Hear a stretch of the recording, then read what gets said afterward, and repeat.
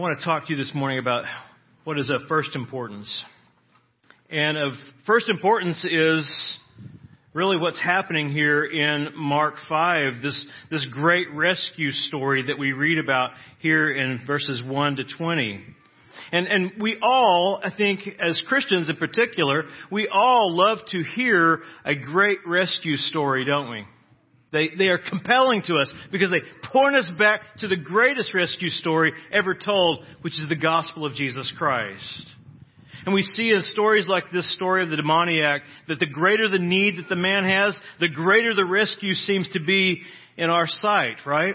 Now think about the great rescue that you've experienced if you are a believer in the Lord Jesus Christ. He stepped into time and landed on the shore of this planet and did for you what He did for the demoniac. He set you free to follow Him all your days and declare this glorious good news throughout the world. And we want to rejoice in that. I think that's the reason why we love coming to places like Mark 5. We love to come here. We're drawn to this story of the demoniac here for this very reason. It's a great rescue story. Look with me. I'm going to read it. We're not going to preach through this text this morning, but I'm going to refer to it a few times. And one person in particular that you can probably guess who I will be referring to is Legion. But here I want to read through the entirety of it in your hearing, so we have that as our background as we move forward and deeper into what this great rescue story is going to show us ultimately. So beginning in verse 1, Mark writes, "They came to the other side of the sea, to the country of the Gerasenes. And when Jesus had stepped out of the boat, immediately there met him out of the tombs a man with an unclean spirit," demons. "He lived among the tombs, and no one could bind him anymore, not even with a chain, for he had often been bound with shackles and chains, but he wrenched the chains apart, and he broke the shackles in pieces. No one had the strength to subdue him. Night and day among the tombs and on the mountains, he was always crying out and cutting himself with stones. And when he saw Jesus from afar, he ran and fell down before him, and crying out with a loud voice, he said, 'What have you to do with me, Jesus, Son of the Most High God? I adjure you by God, do not torment me.' For Jesus was saying to him, 'Come out of the man, you unclean spirit.' And Jesus asked him, 'What is your name?' He replied, 'My name is Legion, for we are many.' And he begged him earnestly not to send them out of the country. Now a great herd of pigs was feeding there on the hillside. And they begged him, saying, 'Send us to the pigs, let us enter them.' So he gave them permission, and the unclean spirits came out and entered the pigs, and the herd, numbering about 2,000, rushed down the steep bank into the sea and were drowned in the sea." That's where I left off last time. Verse 14 says, "The herdsmen fled and told it in the city and in the country, and people came to see what it was that had happened. And they came to Jesus and saw the demon-possessed man, the one who had the legion, sitting there, clothed and in his right mind, and they were afraid. And those who had seen it described to them what had happened to the demon-possessed man and to the pigs. And they began to beg Jesus to depart from the region. As he was getting into the boat, the man who had been possessed with demons begged him that he might be with him. And he, Jesus, did not permit him, but said to him, 'Go home to your friends and tell them how much the Lord has done for you and how He's had mercy on you.' And he went away and began to proclaim in the Decapolis, the 10 cities, how much Jesus had done for him. And everyone marveled." I hope you marvel at that as well. Just think about what Jesus has done for you and what He's done for this man. I think that when you consider this account and how it parallels our own testimonies as Christians, I think that you were drawn to this great rescue story in a very direct way. We know that this parallels our condition previous to conversion, and it should also reflect our reaction after conversion as we see what he does in verses 19 and 20. But this man reflected or paralleled us in many ways. He was enslaved by evil, right? He was defiled, living among the dead. He was unable and unwilling to be restrained, and he was headed for destruction. In the world's opinion, and humanly speaking, he was in a hopeless condition until Jesus, the Son of God, shows up to rescue him. Saints, this is your story. This is every believer's story. And it should excite you.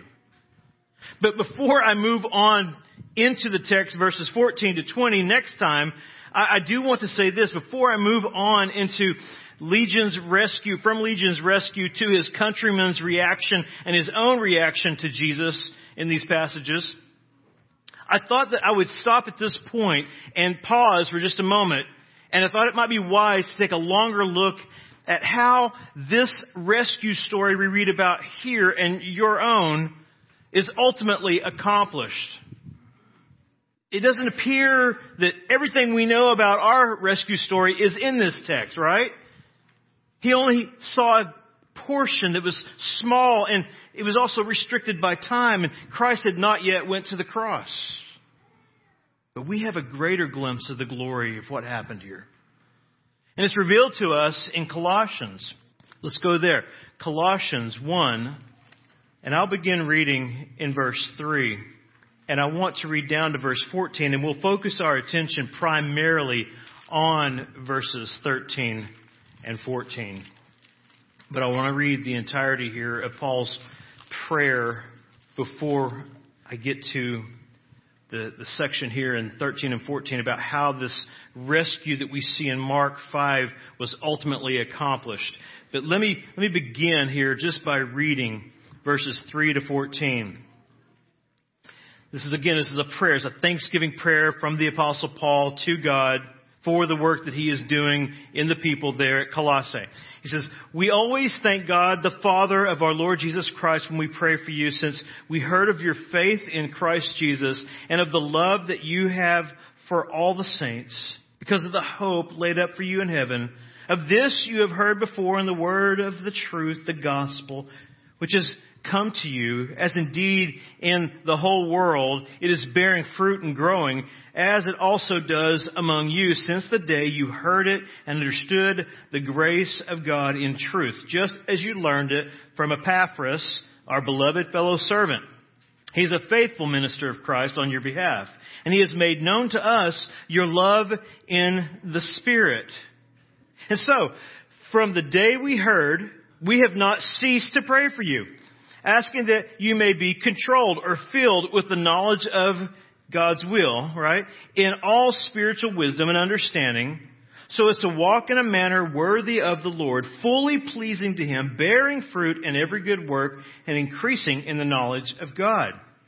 May you be strengthened with all the power according to His glorious might for all endurance and patience with joy, giving thanks to the Father who has qualified you to share in the inheritance of the saints in light. For He has delivered us from the domain of darkness and transferred us to the kingdom of His beloved Son, in whom we have redemption, the forgiveness of our sins. This is the ultimate reason for our great rescue story and rejoicing this morning. The same as it was for Legion. This is ultimately the reason that we have much to give thanks for, even as we gather here on a Sunday as Christians. And we should never move past the gospel as the source of our joy and a motive of our heart to declare the goodness of God to the world. We should be thrilled to come to the gospel and look at what Christ has done for us by His grace.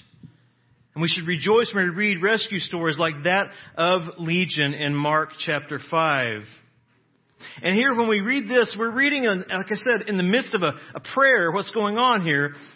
In Paul's letter to the Colossians, he's praying, but even as he's praying, we learn some very important lessons. We learn about who it is that rescued us, and we learn just how he accomplished it.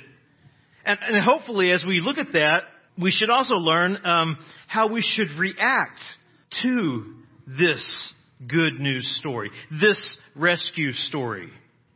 Hopefully, when we get to the end of this, you will see that you should react just like Legion did when Christ sent him home to tell others about all that the Lord has done for him and how he has had mercy on him.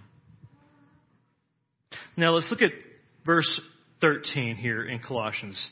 The first thing we see in Colossians 1:13 is that, number one, sinners are powerfully rescued by God the Father. Even in verse 12, we begin to see that. It says, He's giving thanks to the Father who has qualified you to share in the inheritance of the saints in light. It's the Father who qualifies. It's the Father who is doing the work of bringing you into conformity to the image of His Son.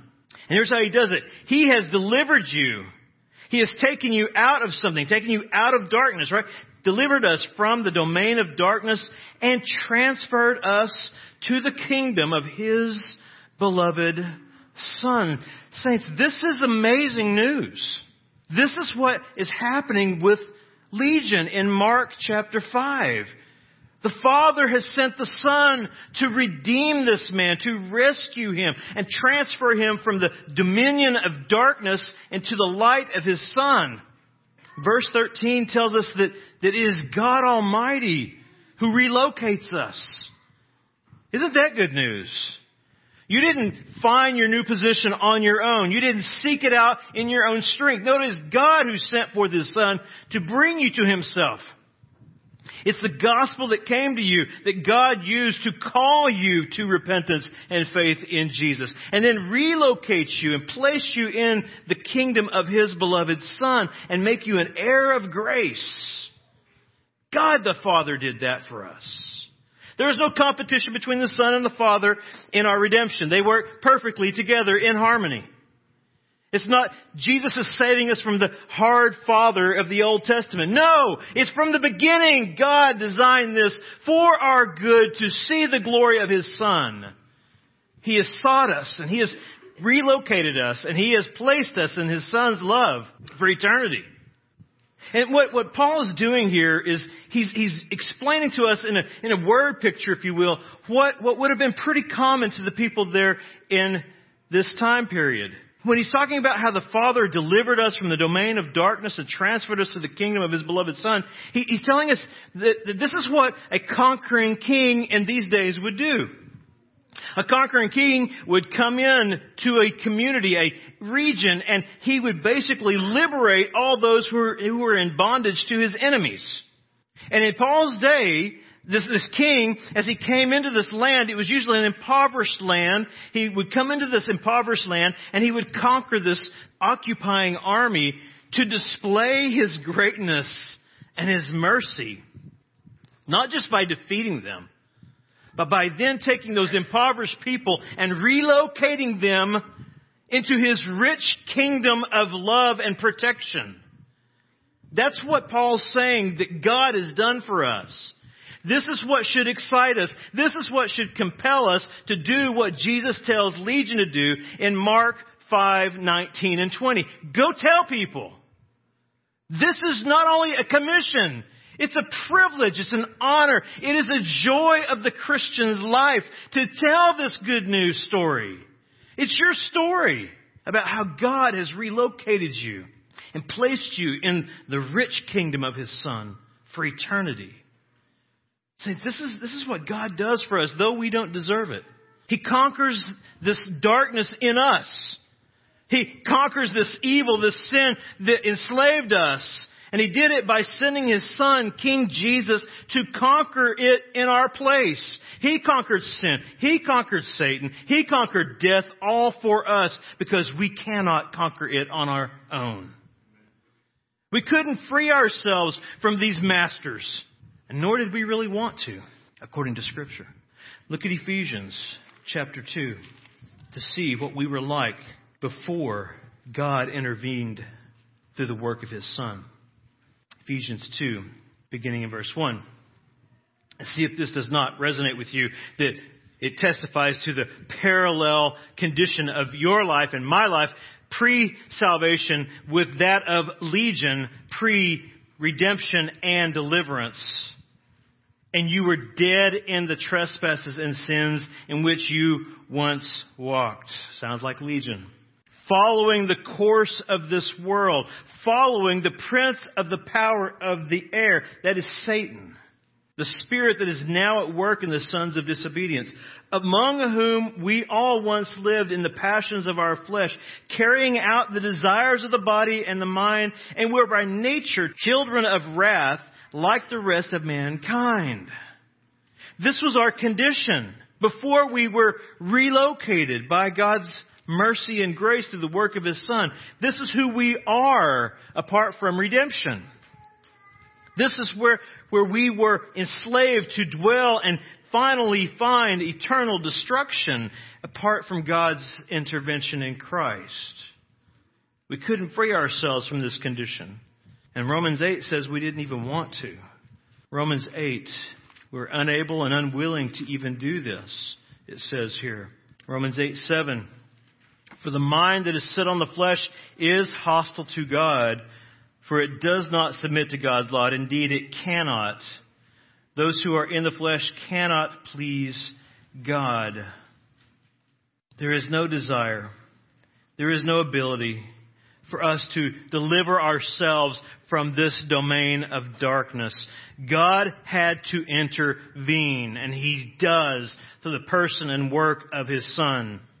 When you read these passages and you look at Legion's testimony of his life, you see the parallel with your own. You realize that we all once lived in this domain of darkness, just like Legion. We were all spiritually impoverished, enslaved to sin, spiritually dead, and unable and unwilling to come out of the darkness until, oh God, thank you for this, until God stepped in. God sent the light of Christ, the good news, into this world to pierce the darkness of our shores and lead us out of the darkness by His power and His mercy and grace that is all seen in our Lord Jesus Christ, the Son of God. That's what Ephesians goes on to tell us in chapter 2, verse 4. Though we were all these things, dead, followers of Satan, entrapped by our own passions, it says, verse 4, but God, being rich in mercy because of the great love with which He loved us, even when we were dead in our trespasses, made us alive together with Christ. By grace you have been saved, and raised us up with Him, and seated us with Him in the heavenly places in Christ Jesus. Why? So that in the coming ages He might show the immeasurable riches of His grace in kindness, His mercies toward us in Christ Jesus.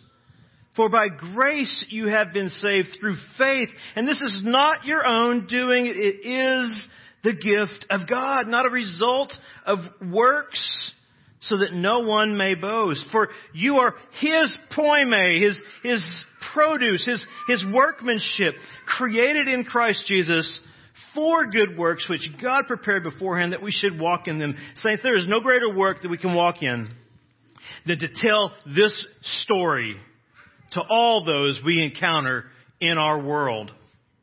This is the great work that you were saved to proclaim. And everyone here can do it. You don't have to be a pastor to do it. You don't have to be a Sunday school teacher to do it. You don't have to be a deacon to do it. You can all do what Legion does. He gets up and goes. He tells his family first. He tells his friends. Then he goes to every city in the Decapolis. That's 10 cities. He he can't and doesn't want to keep quiet about this good news. Listen, the reason you're here today and not in heaven, the reason I'm 52 years old today and not in heaven is only for this reason. So that we can continue, as long as we have breath in our lungs, to declare the glorious gospel of Jesus Christ and His redeeming love. That's why we're here. That's when we gather on a Sunday. That's when we're here on Wednesday. That's when we do small groups. It's all because of Him and for Him and to Him that we do these things. So that His name would be made famous throughout the ages. Saints, this is your calling. This is your great story. Your good news rescue story. Aren't you glad? Aren't you so glad that God has stepped in and rescued you and relocated you this morning? Aren't you thrilled by that? If you're thrilled by that, aren't you telling people about it? Why aren't we? Maybe we think we're going to be ridiculed, persecuted, attacked. Yes, to all those things. Yes, you will. But so is our Lord and Savior, who left heaven's glory to come and redeem us, to humble Himself to the point of death, even death on a cross, to reconcile us to God. Listen, if He hadn't stepped in, if God hadn't intervened, if the Father hadn't sent the Son, we would still be in the kingdom of darkness. We would still be dominated by sin. You would still be dominated by your depravity. You would still be dominated by the curse of eternal death and damnation. But God, by His sovereign grace, stepped in. Not because you are worthy, but because you are certainly needy. So was I. And now we are able to rejoice at this rescue story. We are able to rejoice at this revelation of God's intervention in Christ Jesus. We're able to rejoice in the light of Christ and His kingdom. And then we're able to joyfully now lead others to it by proclaiming it to them as if we really believe it. We're not dominated by sin any longer. We should be dominated by the love of Christ that compels us to go to the lost. Not to notch our Bibles, not to say we do street evangelism, not to make anything of ourselves, but to make much of Jesus and rejoice and worship Him through telling of this good news rescue story that He has given to us for His glory and for His praise. That's what Paul seems to be doing every time he writes a letter. You notice that there's a theme, right, in every epistle. Jesus and His glorious grace. Back in Colossians 1:14, the Apostle Paul actually begins to, in one verse, simplify this rescue story. In verse 14, the Apostle Paul tells us just how God did this. This seems so simple, but yet it's so phenomenal when you think about this. You have been delivered from the domain of darkness and transferred to the kingdom of His beloved Son, in whom we have redemption, the forgiveness of sins. Jesus became our propitiation, our appeasing offering to God on our behalf.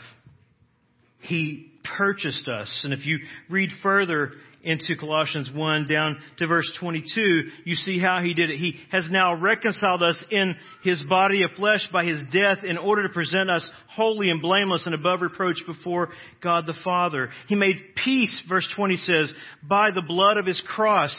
This is how we are personally rescued and relocated by God. It's His Son's blood that purchased our redemption, our deliverance, our freedom.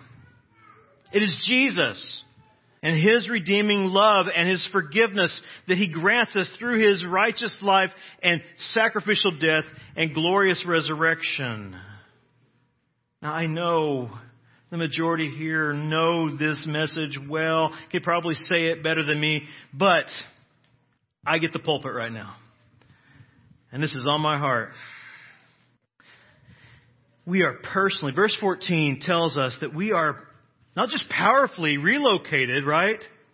We are personally rescued and relocated by the blood of God's own Son, Jesus Christ. we read through these, blow through these so quickly sometimes, thinking about all types of things, and we fail to pause and give God praise and be amazed at what this revelation tells us. I mean, how often do you stop as a Christian daily? How often do you stop and really consider that your sovereign rescue and relocation was paid for by the blood of God the Son, who humbled himself to the point of death, the humiliating death on a cross, because of your sin and mine. Not because he had any, because he had none. The righteous, sinless Son of God, holy, undefiled, separated from sinners, comes into this world to personally and, let me add, completely purchase you out of this dominion of darkness that you dwelt in willingly. When you were his enemy, he did this.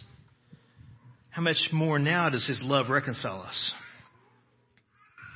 Do you feel the weightiness of Jesus' work of redemption when you read gospel accounts, rescue stories like Mark 5? I think you should, and I think we will. When we, again, stop for a moment, when we come to these places, and we consider the fact that apart from Jesus doing this, apart from his divine intercession and his supernatural compassion for sinners like us, apart from that, we would still be, as I said, dominated by sin, headed for damnation justly because of our sins. Our sins deserve this. This is the wage of our sin. This is what it pays. It pays death. Eternal separation from God, under his wrath for eternity. Our sins deserve this. They deserve God's full and furious and holy wrath. But God, who is rich in mercy, he stepped in to the person and work of his Son. I know I'm repeating myself. It is worth repeating, saints. How often do we still need to preach the gospel to ourselves? When you fail, when you fall short, and you think, I can do something to straighten this out. God's not happy with me anymore. He doesn't love me as much as he used to. And you think, I'll do this, and I'll work harder. He'll love me more. If you think that way, you need to hear this message. Because you can't do anything to be more loved by God than what Jesus has done for you. To try to do so is to say that his work was not sufficient. So quit trying and start resting. Look to Christ, not to your own strength. God steps in to the person and work of his Son, and instead of giving us what we truly deserve and have earned, God sent his Son to take it for us. He sent his Son into this darkness, into this world of sin and depravity, and he sent his Son here to retrieve us personally by paying our sin debt as our substitute. The righteous one, the substitute, is righteous and holy, yet he comes to die for the sins of his people, to receive the penalty that we deserve. Church, I hope you realize that this morning. Folks, I hope everyone here knows that, believes that, and is amazed by that. I hope you are amazed today, if you're born again, that on the cross, the Lord Jesus himself, the sinless Son of God, the sinless, if you will, Lamb of God, that's what John tells us, John the Baptist. This Jesus was treated as if he was the filthiest sinner that ever lived, though he was truly sinless. And he was treated this way because that's what our sins deserved. They deserved the wrath of God the Father. And because of our sins, the sinless one comes to receive the full penalty, to bear our guilt, to reveal to us the greatness of God's grace and love for us. That's what we see in Romans 5. Romans 5, beginning in verse 6. For while we were still weak, at the right time Christ died for the ungodly. For one will scarcely die for a righteous person, though perhaps for a good person one would dare even to die. But God shows his love for us in that while we were still sinners, Christ died for us. Since therefore we have now been justified, declared righteous by His blood, much more shall we be saved by Him from the wrath of God. For if while we were enemies, we were reconciled to God by the death of His Son, much more, now that we are reconciled, shall we be rescued, saved by His righteous life. See, Christ earned what we could never deserve. He obediently followed the Father's will to grant to us the righteous life that God demands of each one of us. And through His life, now we stand before God, not with a zero balance, but with the credits of Jesus Christ and His righteousness laid upon us. Robed in His perfection. Clothed in His life. When the Father sees us, He no longer sees our sins. He sees the work of His Son, and He is well pleased. The reason the gospel has to be this way, the reason the gospel is this way, the reason that Jesus comes as our substitute in this way to reconcile us, to bring us back and relocate us, to redeem us, is because man is the one who had broken God's law. And a man, therefore, must die to uphold God's holy justice. So what's God do? He plans before the foundation of the world, before Adam fell in the garden. He plans to send forth His Son, who would become a man to uphold His holy justice and reveal to us His great love for sinners, and do so in a personal way.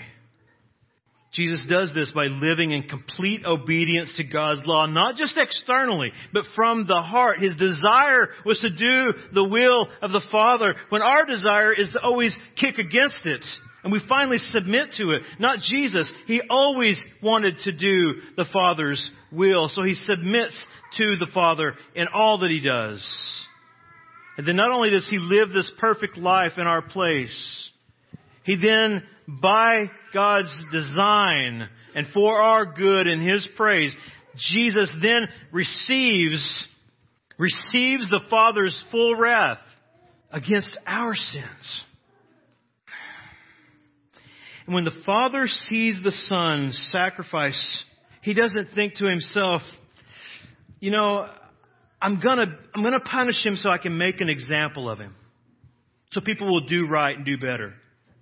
That's not what He does.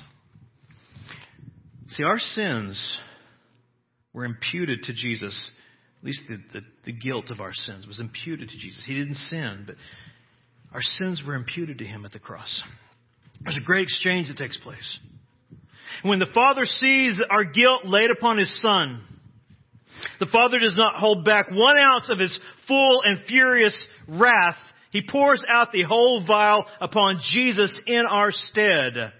And as a result of that wrath being poured out on Him, there's also an exchange taking place where the righteousness of Christ is credited to our account.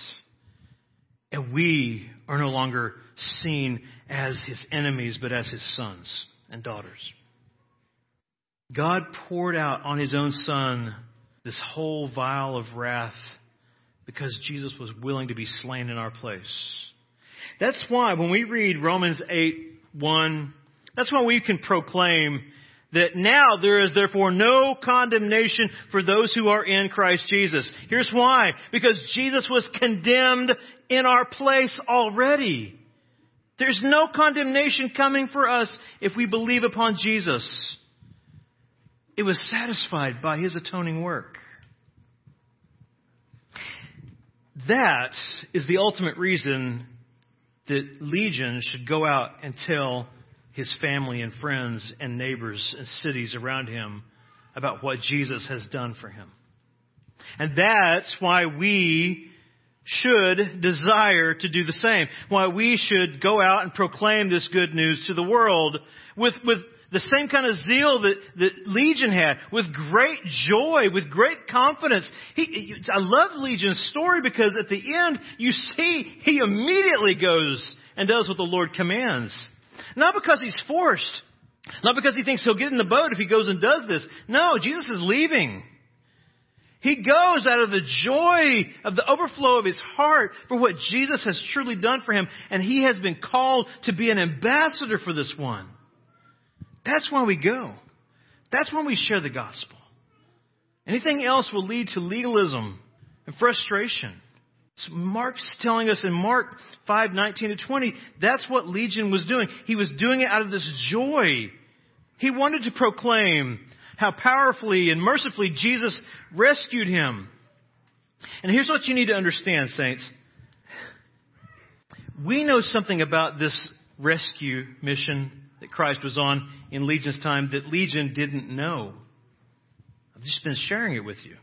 We can now see what Legion couldn't fully see at his time.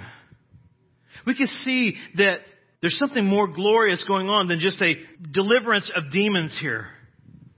We can see that our sovereign rescuer, who does intervene, steps into this world, is also the one who becomes our merciful and personal Savior. He's not a cold, calculating, distant deity. No, he comes into this world to redeem us through his own blood, through his own sacrifice. And so now we can see more than Legion could see about Jesus, though he was looking at him face to face. We can see that Jesus was the Lamb of God that was promised. The one who would live the perfect life in our place and who would live and never die because he himself was righteous. And so the grave couldn't hold him. And he did this to reconcile us to God personally and powerfully. Not only did we see that he's the Lamb of God, we could see more about Jesus than Legion could ever have imagined. Not just being the Lamb who takes our place to receive our wrath, but he also became the scapegoat who took away our guilt, our sin, forever, and released us from God's wrath and that guilt completely and eternally. In him we are secure. See, saints, we now see in full what Legion could only see in part. And the reason for that is because we now see through the lens of the cross and the resurrection that even in the Old Testament symbols and types, God is working out a divine redeeming plan for man in Christ. One of those was illustrated in Leviticus 16. Go there with me. I'll give you a moment to get there. I want us to read this together. We now can connect the dots that Legion couldn't connect. And here we see in this section I'll read in Leviticus 16 that in the Old Testament, God's divine redeeming plan for us in Christ is being illustrated through these types and shadows. Beginning in verse 7 down to 10, and then I'll read verse 20 down to 22. It's speaking of the Old Testament priest here in verse 7. Then he shall take the two goats and set them before the Lord at the entrance of the tent of meeting. And Aaron shall cast lots over the goats, one lot for the Lord and the other for Azazel, the scapegoat. And Aaron shall present the goat on which the lot fell for the Lord and use it as a sin offering. This is a propitiatory offering, an appeasement, right? It's appeasing God's wrath against their sins temporarily. And now we know that until Christ comes, right? That's what's happening. But the goat on which the lot fell for Azazel shall be presented alive before the Lord to make atonement over it, that it may be sent away as far as the east is from the west. You get it? Into the wilderness of Azazel. Verse 20. And when he has made an end of atoning for the holy place and the tent of meeting and the altar, he shall present the live goat, and Aaron shall lay both his hands on the head of the live goat and confess over it all the iniquities of the people of Israel and all their transgressions of their sins, all their sins, and he shall put them on the head of the goat and send it away into the wilderness by the hand of a man who is in readiness. The goat shall bear all their iniquities on itself to a remote area, and he shall let the goat go free in the wilderness. In 20 to 22, we see the act of expiation taking place. And we now know that it was Christ who carried away our sins. And He did it by His propitiatory work on the cross. See, here we see something that Legion couldn't see. We should be excited about this. We see that the sins of Israel were symbolically imputed or passed onto the goat, right? When the priest pressed both hands on the head of the goat, confessing their sinfulness and the guilt of himself as well and all the people. And then that goat was led out into the wilderness to carry away their sins forever. Saints, this was but a symbol of what the Lord Jesus, the Lamb of God Himself, would do for us on the cross. It is Jesus who ultimately this is pointing to. It is Jesus who is led outside the camp into the wilderness of Golgotha. And there He had our sins pressed down upon His head by His Father in order to rescue sinners like us. Isaiah helps us see this a little more clearly. Isaiah 53, beginning in verse 10. Beginning verse 10 down to verse 12. Here in this section, Isaiah gives us an even clearer image of how our rescue is accomplished. This is a very powerful and personal rescue that we are witnessing here. Yet it was the will of the Lord to crush him. Dekah means to trample to death. He has put him to grief. When his soul makes an offering for guilt, it's propitiation.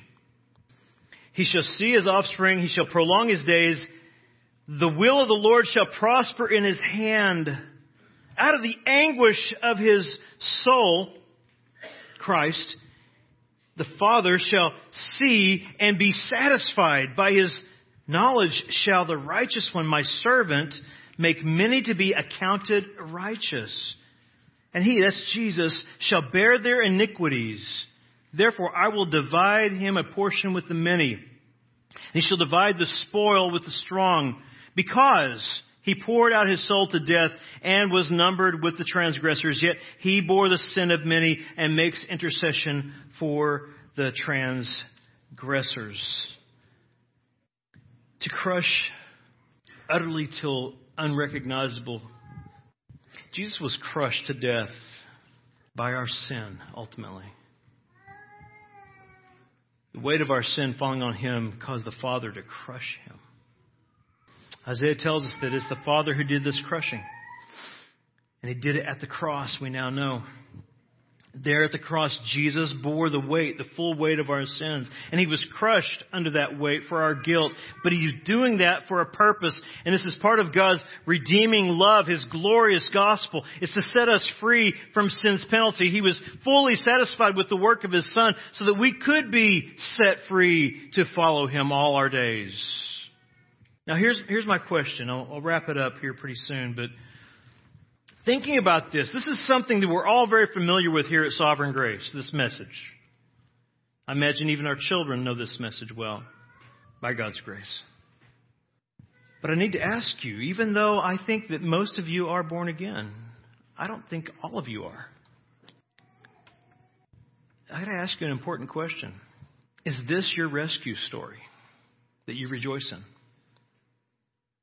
Do you really and truly believe that Jesus came to the shores of earth to take your place, to atone for your sins, to personally reconcile you to God himself? Do you believe that?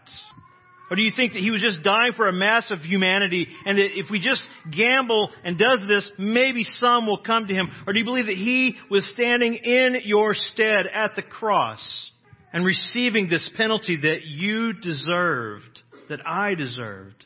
Because of that, you have been set free from your sin and guilt. You receive forgiveness. And you have absolute assurance that when you die, you will enter into God's presence without fear of condemnation. If you don't have that assurance that when you die, you will stand face to face with your Creator, your God, and be unashamed because you are cloaked in the righteousness of Christ. If you don't have that, I want you to have that today. I want you to have that assurance today. I can do no greater duty as a minister of the gospel than to preach this message to you day in and day out if you don't know Jesus, and even if you do. This is a sanctifying message for the saints. Do you ever wonder, did He really do this for me? Was I really worth this sacrifice? Do I really deserve this kind of love? And the answer is no, you don't. And neither do I. But the good news is that God's redeeming love for us isn't based on our worthiness, our abilities. We have nothing to offer God but our neediness and sin. So thankfully, our acceptance by God is based on someone who is worthy. Our acceptance is based on the work and the worth of His own Son, our righteous substitute, who reconciled us, who rescued us. A legion, back in Mark 5, I think serves to help remind us of this. He reminds us that our standing before God isn't based on anything we could contribute to, right? Anything that we brought to the table except our sin. Legion helps us be reminded of this, that He Himself obviously wasn't very lovely before God. He wasn't worthy of this salvation. He was needy though, right? He needed to be redeemed. He needed to be rescued. He needed to be brought out of the darkness into the light because he was defiled and he was helpless, and he recognized these things when God opened his eyes at the sight of Jesus. God set him free. Saints, here's what you need to know. Friends, here's what you need to know. You don't have to be worthy to be saved because you're never going to be on your own.